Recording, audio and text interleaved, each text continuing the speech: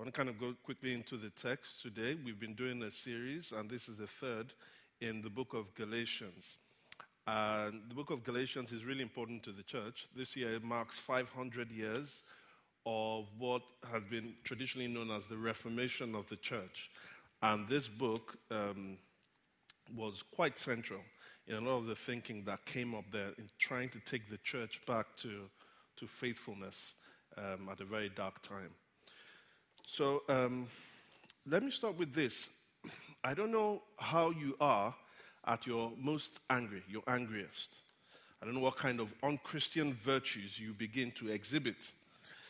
Perhaps the loss of courtesy, loss of patience, maybe some insults at the people that have, angered you, or maybe even some ill will towards the same people. Cheer up. You're in good company with Paul the Apostle in this letter. Now, in terms of courtesy, well, Paul dispensed with his usual pleasantries that he would normally give in the beginning and at the end of the letter with this one. In terms of patience, we see in 2 verse 5 that he had no patience with those who were trying to peddle a message. He didn't give them any chance to have a platform to preach. And in terms of insults, well, in 3 verse 1, he brazenly calls the Galatians very foolish people. And when it comes to ill will towards his opponents, well, he kindly wishes that they would emasculate themselves in 5 verse 12. I think it's fair to say that he did not have a happy sing-along song on his iPhone when he was writing this letter. Now, so was his anger out of order? Was the question. Well, it depends. You see, anger is not wrong necessarily if rightly placed. What do I mean by that? If you hear the news about sex trafficking and you are angry, that's right. If you become angry because your football team has lost, that's wrong. You see, the latter is misplaced and the former is well placed. Why? Because the appropriateness of anger is correlated with the value of what is being tampered with. In the case of sex trafficking, it's human dignity. With the case of your football team losing, it's human pleasure. And human dignity always trumps human pleasure. In Paul's case, the letter to the Galatians is written out of righteous anger. Why?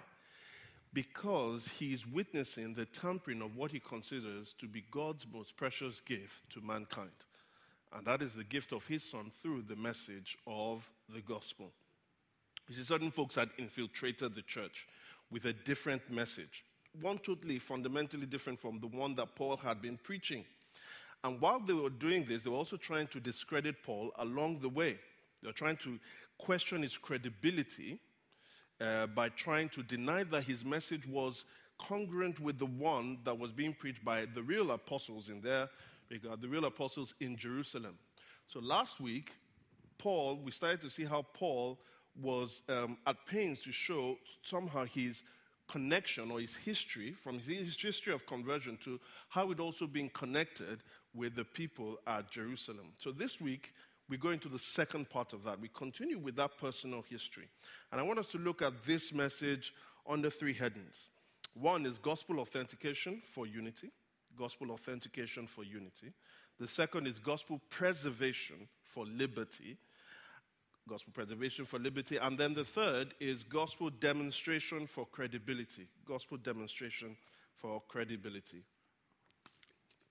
So let's start with the first one. So if we look at the text in verse 1, it starts with this, that after 14 years, I went up again to Jerusalem, this time with Barnabas. Now, it's again because in the previous chapter, towards the end, after 3 years after his conversion, he went to Jerusalem. That time he met privately with Peter.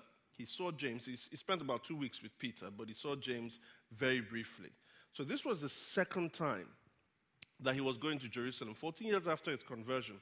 Now, the reference most likely is found in Acts chapter 11. In Acts chapter 11, verse 27 to 30. During this time, some prophets came down from Jerusalem to Antioch. Antioch was where Paul was based. One of them, named Agabus, stood up through the Spirit, predicted that a severe famine would spread over the entire Roman world. This happened during the reign of Claudius. The disciples, as each one was able, that's the disciples in Antioch, decided to provide help for the brothers and sisters living in Judea. That's the region where Jerusalem is. This they did, sending their gifts to the elders by Barnabas and Saul. So when he says that back to our text, that I went again to Jerusalem, this time with Barnabas, this most likely is the reference. Now, very quickly, why is Paul trying to speak so much about this whole issue of his connection with the Jerusalem church? And he's going to do two things. He's going to walk a very tight tension. On the one hand, let me back up. Jerusalem was where the church really began. When Jesus died and rose again, just before he ascended back to heaven, he told his disciples that they should wait in Jerusalem, where he was going to send the Holy Spirit in power, and then they will be his witnesses in Jerusalem, the city, Judea, the surrounding area, Samaria, the next, and then the uttermost parts of the world. And this exactly happened in Acts chapter 2. This was the birthing of the church. But the apostles that Jesus had commissioned in his earthly ministry were based in Jerusalem. So this was the foundation. This was the very center of where the church began. Now, the guys who are infiltrating the church are questioning Paul's own connection to those guys. And so Paul is trying, by associating himself with the Jerusalem church, trying to show that he's not gone astray. Now, but in the previous account in chapter 1, he somewhat distances himself from them. Why is he doing this? Because if you see the opening chapter, chapter 1, verses 1, he said that he's not an apostle who's been commissioned by men. On the one hand, he's distancing himself because truly he was commissioned by the risen Christ. Slightly different from the other guys, but nonetheless, he was commissioned by Christ. But at the same time, he knows that he doesn't want to show too much of a distance. And so when you get to chapter 2 now, he's going to start talking more about his connection. The other time he only spent 2 weeks with Peter and didn't meet with the other apostles. But here it says in verse 2, I went in response to a revelation, meeting privately with those esteemed as leaders. And he did what? He presented the gospel that he preached to the Gentiles. So Paul is presenting, is as it were laying what he preached to them. Now, why is he doing this? The church is at its infancy. And at first starts, and it's spreading around Jerusalem. And mainly starts with Jews. Now, in Antioch, in Syria, it starts to flourish among Gentiles. In fact, it flourishes so much that it says that Christians were first called that name in Antioch, where Paul was. Now, but these are people that are ethnically different from Jews. These guys who infiltrated the church thought that, well, if we're seeing this kind of diversity, we don't want to be taken so much away from our roots. Therefore, the best thing is, even though these Gentiles accept Christ, it's important for them to be very close to the roots, to also have some kind of Jewishness. They should be circumcised. Now, it's in this regard that Paul is saying that he's laying down the message that he preached before the apostles. Now, let's be careful. Paul is not seeking permission concerning the message that he preached with the apostles. No, what is Paul doing? As we see in verse 9, he says that James, Cephas, and John, those esteemed as pillars, gave me and Barnabas the right hand of fellowship when they recognized the grace given to me. What is Paul seeking? Well, Paul is seeking recognition through authentication for the purpose of unity. He's seeking recognition through authentication for the purpose of unity. Now notice, he is preaching to the uncircumcised, the others are preaching to the circumcised. In other words, this diversity begins to show. Now, one of the things that we find very difficult, you and I, is how we maintain unity in diversity. Now, in case you've not noticed, I'm a man. And I happen to be married to a woman. Now, over the years, I've been married for 7 years. There's a question that has bugged me for such a long time. I'm still trying to figure this out. And what is that question? Is this: what exactly do women want? I don't know, some of us here are married. I mean, do you want the sheets to be over you, or you don't want it to be over you? Do you want your plates put in this place, or you don't want your plates put in that place? Do you want to be complimented, or you don't want to be complimented? Do you want that dress that you think is nice, or you actually don't want that dress that is nice? What exactly do women want? And it doesn't help when, you probably don't do the right thing, and you say, well, what do you want? And I say, well, you should know what I want. Well, that's why I'm asking. 7 years, and that still hasn't changed. Now, what's going on there? I'm a man. Physiologically, there's a difference between men and women.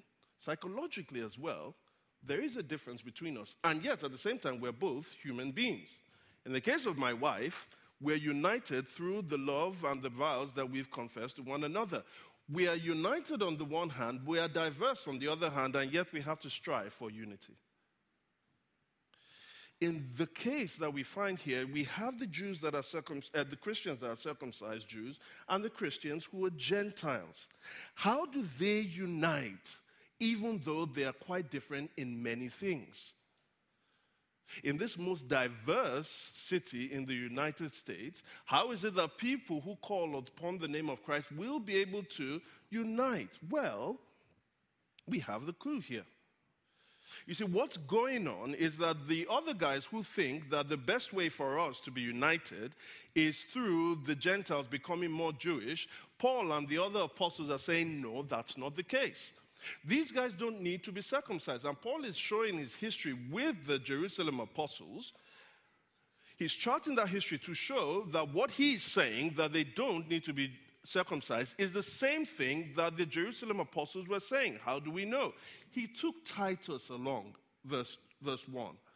And in verse 3, he says, yet, I took Titus along to Jerusalem, yet not even Titus, who was with me, was compelled to be circumcised, even though he was a Greek. You see, unity is very hard. But unity in diversity, though hard, when achieved or when demonstrated, is a beautiful thing. How do you know? Well, for instance, consider the fact that you have an African, partly educated in Europe, speaking to Americans. I'm not just speaking to any kind of Americans, he's speaking to Southern Americans. Now that's a thought. You see, one of the things that the guys were trying to achieve here, in some regard, they were feeling the tension of diversity. That's the false teachers. And they were wondering, how do we achieve it? Well, they went to what was most comfortable for them. Whereas there is a different way, and we're presented with that in this part. Now, I'm going to do something. Let me experiment with you guys. I want you to indulge the African guy that is here. I'm going to ask you to say something, and all you have to do is you respond in unison, all right? So say with me, content is king. And context is queen. Now, I can assure you the pastors didn't think that was going to work. But anyway, in our diverse city of Houston here, there are far too many options parading themselves as gospels, and they come out of very genuine motives. You see, it goes something like this. We have these diverse number of people. How are we going to unite? So, for instance, how will we reach the Africans in our society, in our city? How will we reach the teenagers in our church? How will we reach the poor? How will we reach the socially marginalized? How will we reach the LGBTQI? You see, many, unfortunately, decide to, in order to do this, to make content queen and context king. In other words, let us have different messages for different contexts. And Jesus himself was faced with two different kinds of people in John chapter 3 and John chapter 4, just the same, one chapter after each other. It was a guy called Nicodemus and a woman, we don't even know her name, a woman at the well. Now, these were two very different people. Nicodemus was a man, she was a woman. Nicodemus was old, she was younger. Nicodemus was rich, she was poor. Nicodemus was a Jew, She was a Samaritan. Nicodemus was politically powerful. He was a member of the Sanhedrin. She was politically impoverished. You couldn't find two more different people in different contexts. And Jesus speaks to both of them. Because they're different people, he's not going to speak to them in the same way. And because they're different people, their brokenness is not also expressed in the same way. Nicodemus came with an intellectual brokenness. The woman at the well came with a brokenness that was expressed in satisfaction. She thought she could find that in romantic love. She got married 5 times. She gave up on marriage but continued with romance. And now the person she was living with was not her husband. Now, in both cases, Jesus did not give them different messages. He spoke to them differently, but he gave them the same message, which was himself. And in the same way, in our varied context, we are not expected to say the same, we're not expected to speak the same way, but we're expected to give the same message. I'm saying as Christians that we must be intentional about reading our context, but we must be ruthless about our content as well. The content is the gospel. What Jesus has done, both the person and Jesus, what he has done. Let me give you one definition of the gospel. Because it's news, it's a statement, and a statement can be summarized this way. It is the good news that the incarnate, crucified, and risen Messiah, Jesus Christ, is now Lord and impending judge of the world. If you want to really understand what those things mean, ask your pastors. Now, a more extended definition, which shows the impact of what Jesus has done on people and the timing that this will be rolled out, is this. This is a bit longer, I must warn. What God has lovingly, graciously, and decisively accomplished in and through the person of his incarnate Son, Jesus Christ. To do what? To reconcile rebellious sinners to himself, giving them new life in the Holy Spirit, defeating the cosmic powers of evil, establishing a new community of love, with the promise of fully restoring the created order. This was accomplished in Christ's death and resurrection, is being administered through his heavenly reign, and will finally be consummated in his impending return. That's the 3 phases of what Christ has done.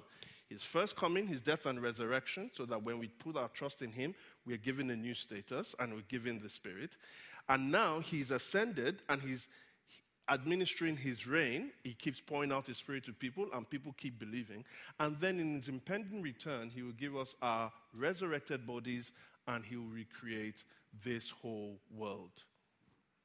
We must be ruthless about our content whilst we are intentional about our context.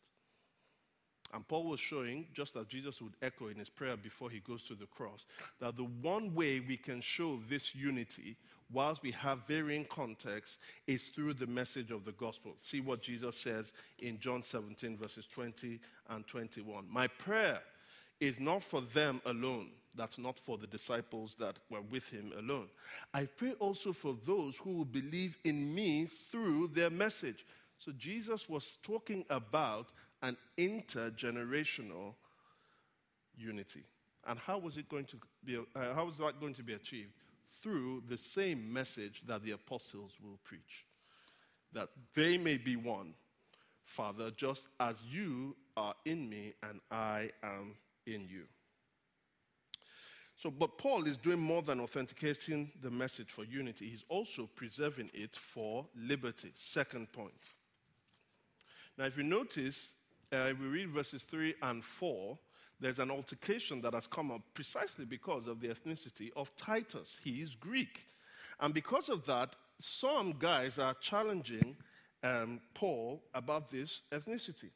And Paul says he did not give these people any space. He did not give them any moment for them to peddle their message because he wanted to preserve the truth of the gospel. Verse 5.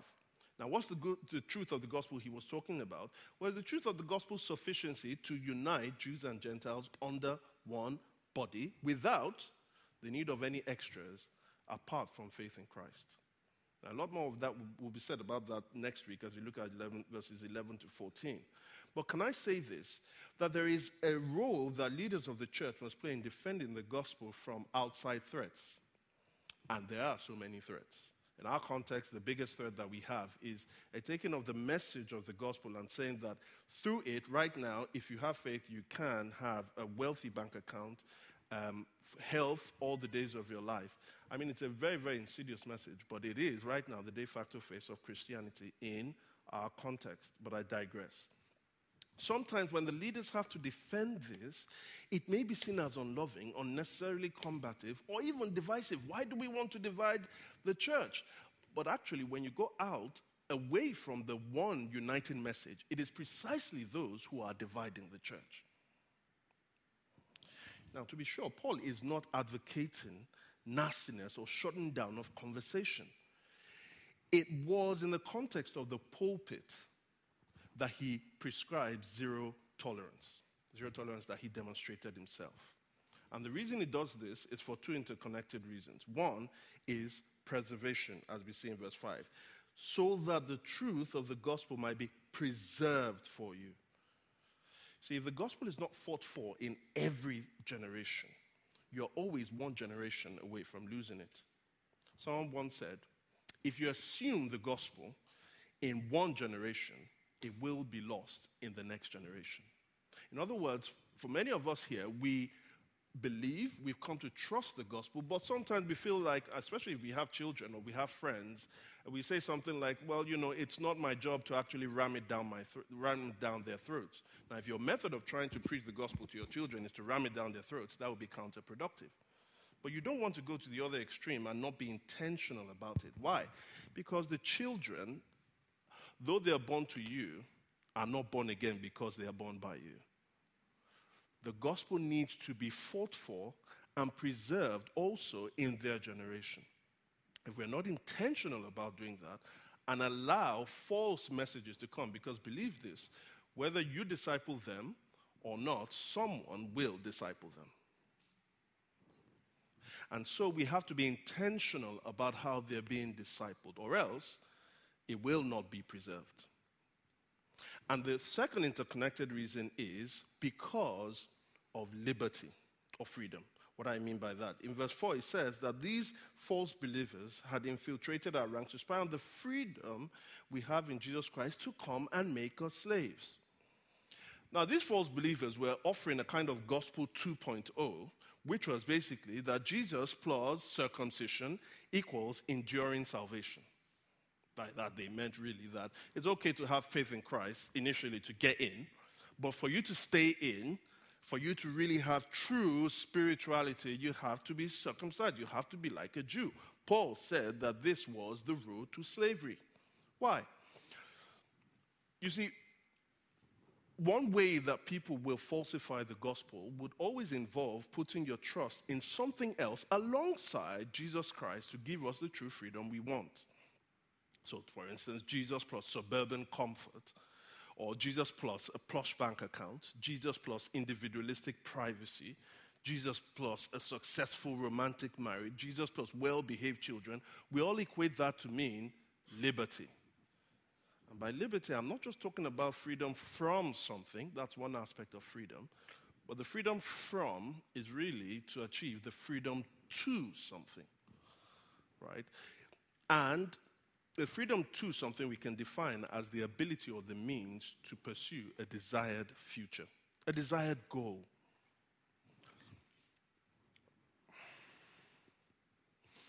But you see, that ultimately depends on what we define as our ultimate desired future. If your ultimate desired future is something that can be attained in this world, you're going to have a problem that is twofold. One, it either eludes you. The second is that either it's or that it is unsatisfactory. What do I mean by that? If you try to pursue things in this world, quite often, and some of us know, maybe you've been looking for a very, very romantic partner, right? And right now you're probably looking at your wife or your husband and you're thinking, well, hurry up. Because you find that sometimes the thing that we want the most and we keep pursuing and pursuing and pursuing, we work our I can't use that word. We work our backside to try to get it. Eventually, it eludes us. It just never comes. It's like a mirage. It's like chasing shadows. And the effect that that has to us, because we've defined our ultimate freedom with regards to that, is if it keeps eluding us, it leaves us absolutely crushed. But it could even be worse. It could be that you've defined something to be able to give you ultimate liberty, and now you've actually obtained that thing, and you realize that it is a little more than average. And what is it when you actually realize your ultimate hope and desire and it fails you? Well, it leads you to disillusionment. And Paul is saying, as long as you try to add something else to Jesus Christ, to kind of give him an upgrade, to give you ultimate freedom, ultimate liberty, the ultimate goal, that would always lead you to bondage, because you put your faith in something else to be your savior, and every other savior apart from Jesus Christ would always lead us into slavery. See, the reason is because we are created with eternity in mind. We are created with eternal satisfaction in mind, and nothing in this world can actually bring us that. C.S. Lewis says that if a child is crying for hunger, if a child is crying out of hunger, it's because they knows that there's something like food. If a child is crying out of thirst, it's because you know that there's something like drink. But that if you find in yourself a desire that cannot be met in this world, it is because you were created for another world. And God in Christ offers us that freedom now, but also promises us to give that to us when Christ returns. Every other alternative will bring us into slavery. And so there's a final point. If the first point was gospel authentication for unity, and the second was gospel preservation for liberty, the third point is gospel demonstration for credibility. Now, if you look in the next chapter, one of the things you'll see, I just want to re-emphasize a point, that to be a Christian is to put your trust in Christ. First, the very first phase is you get a new status. What is this new status? Well, for one, if we see Galatians 3 verse 11, it is that we become just before God. Clearly, no one who relies on the law is justified before God, because the righteous or the just will live by faith. That is, if God should measure you by his actual absolute standards, which you break all the time, if you put your trust in Christ, God accredits Christ's own status to you, so that you would be as though you'd never broken any of God's commandments. You are just before God. Or you look in Galatians 3:26, which says that so in Christ Jesus you are all children of God through faith. You become a child of God through faith. Or you become part of the one diverse people of God through faith as well. 2 verses after that, it says that there is neither Jew nor Gentile, nor slave nor free, nor is there male and female, for you are all one in Christ, presumably by faith. But what's this faith like? Is this just something that we believe? There is a doctrine, we understand it, it makes logical sense, there is some form of coherence in it, and I can explain it, and therefore it shows that I truly believe it? Well, James says that if you believe that there is one God, you've only passed the qualification to become a demon. The demons believe that there is one God and they tremble, because merely understanding is not enough.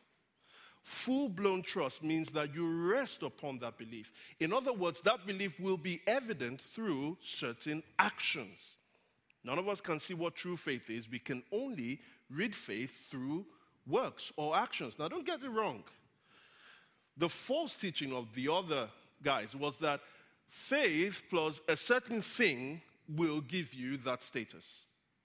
But there is another terrible teaching, which would be that faith alone, that is an understanding of something, would give you that status. No, if that status is true, then it's demonstrated through certain actions. This is why we're giving the Spirit Also, after we have faith, Galatians 3:14, he redeemed us in order that the blessing given to Abraham might come to the Gentiles through Christ Jesus, so that by faith we might receive the promise of the Spirit. The same Spirit that birthed the church is the Spirit that is given to all those who are Christians to live an empowered life that is Christ-like. See, it's not the new way of the Spirit, as Galatians 5 says, since we live in the Spirit, let us keep in step with the Spirit. The new way of the Spirit does not earn or keep our newly begotten status. What does it do? It proves it. And case in point here is our attitude to the poor. Now, if you see in verse 10, it says that after Paul has been... After the guys in Jerusalem had agreed that he should go to the Gentiles and they should go to the circumcised, verse 10, all they asked was that we should continue to remember the poor, the very thing I had been eager to do all along. Now, this reference could be the Jerusalem church farming that we read in Acts 11. Or the general principle that the poor, of the poor among them, well, whichever one that is, whether it's the poor among the church that Paul is in, or the Jerusalem church that they visited with alms, what cannot be mistaken is the special attention that is given to the poor. And it is striking, isn't it, that amidst this big theological debate, that both Paul and the apostles, that is the one given to the circumcised and the one given to the uncircumcised, amidst this theological debate, they're both very eager for the treatment of the poor. They say that the poor should be remembered. You see, if the context should not change our gospel message, the different context should not change our gospel message, what we're seeing here, that those who God has sent to the circumcised and those who God has sent to the uncircumcised, neither should that change their attitude of compassion towards the poor. Because you see, we're so prone to forget them. And if you may indulge me, let me say that in places like the Heights, we must be all too aware of this.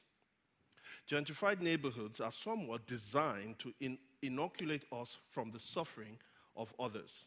Think about it. The coffee shops, the craft beer, the expensive restaurants, the concierge-managed apartments. You see, all of these things in some way are designed to not make us see the poor, to hide them, or to marginalize them. And this creates, at best, a numbing in us, and at worst, cause us to negate the unjust experiences of the poor because we haven't received such unjust treatment. Especially if we take this sobering thought, that being part of one society means that the fortunes of some are often, directly or indirectly, linked to the misfortune of others. A friend of mine who is a pastor in a suburb of South Africa, Ross Lester, says this, and I think it does find parallel with gentrified area churches as well. He says, suburban churches should be regularly disquieted by the ills in this world, and especially the ones that our suburban existences create and exacerbate. Our schools are good because there is inequitable spending on schools in other areas. Our neighborhoods are safe for us because they aren't safe for people who don't look like us. Our products are cheap and varied because people down the supply chain have been squeezed to below livable wages to get them to us. Our suburban life of comfort comes at a great cost to others. And it's not, let me be careful with this, but what I'm trying to say is that it's not just enough to say, well, we send money to them. I give money to this organization to help with the poor. Well, if you just give money, that is a way that we're trying to assuage our guilt. We will not interact with them, but we'll give money so that they can stay where they're staying. That is quite dehumanizing. And the purpose of what Paul is saying here is, don't forget them. Now, I'm not saying this to embarrass us into some kind of false guilt. Far from it. If you're trying to assuage your guilt by giving to the poor, you're doing the same thing again. You're trying to earn salvation by doing something that makes Jesus basically insufficient. But what Paul and the apostle are very clear about is that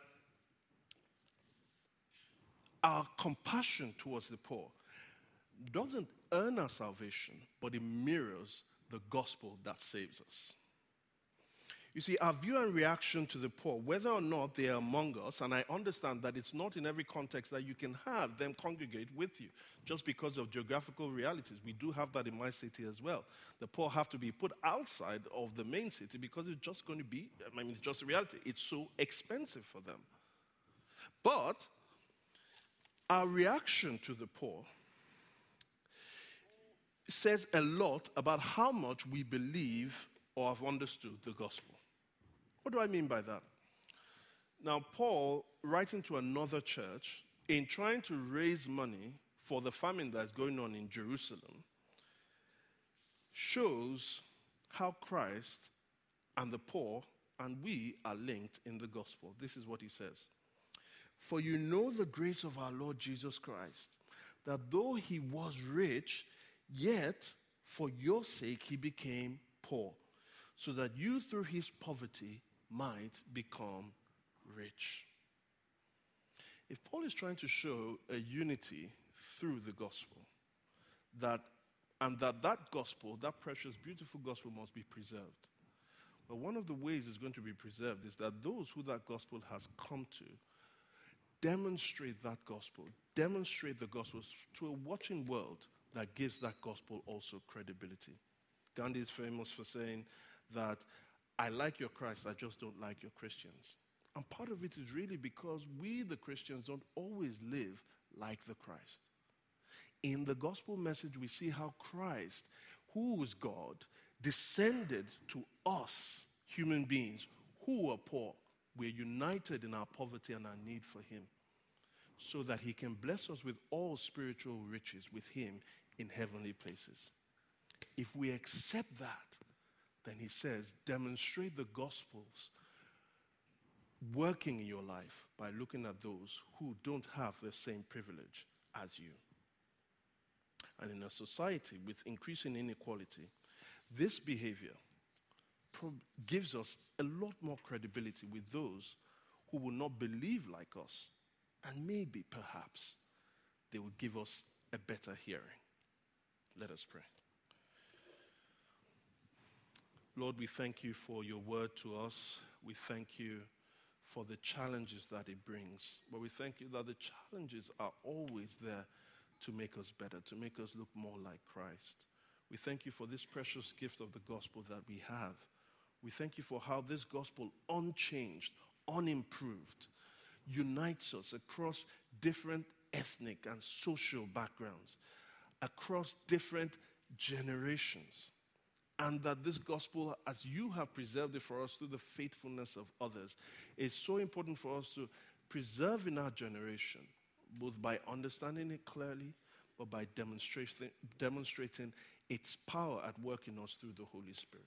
So we pray that as a church here, that we will take this thing out. We will consider what it says for us, particularly in our attitude towards those that do not have the same privileges as ours.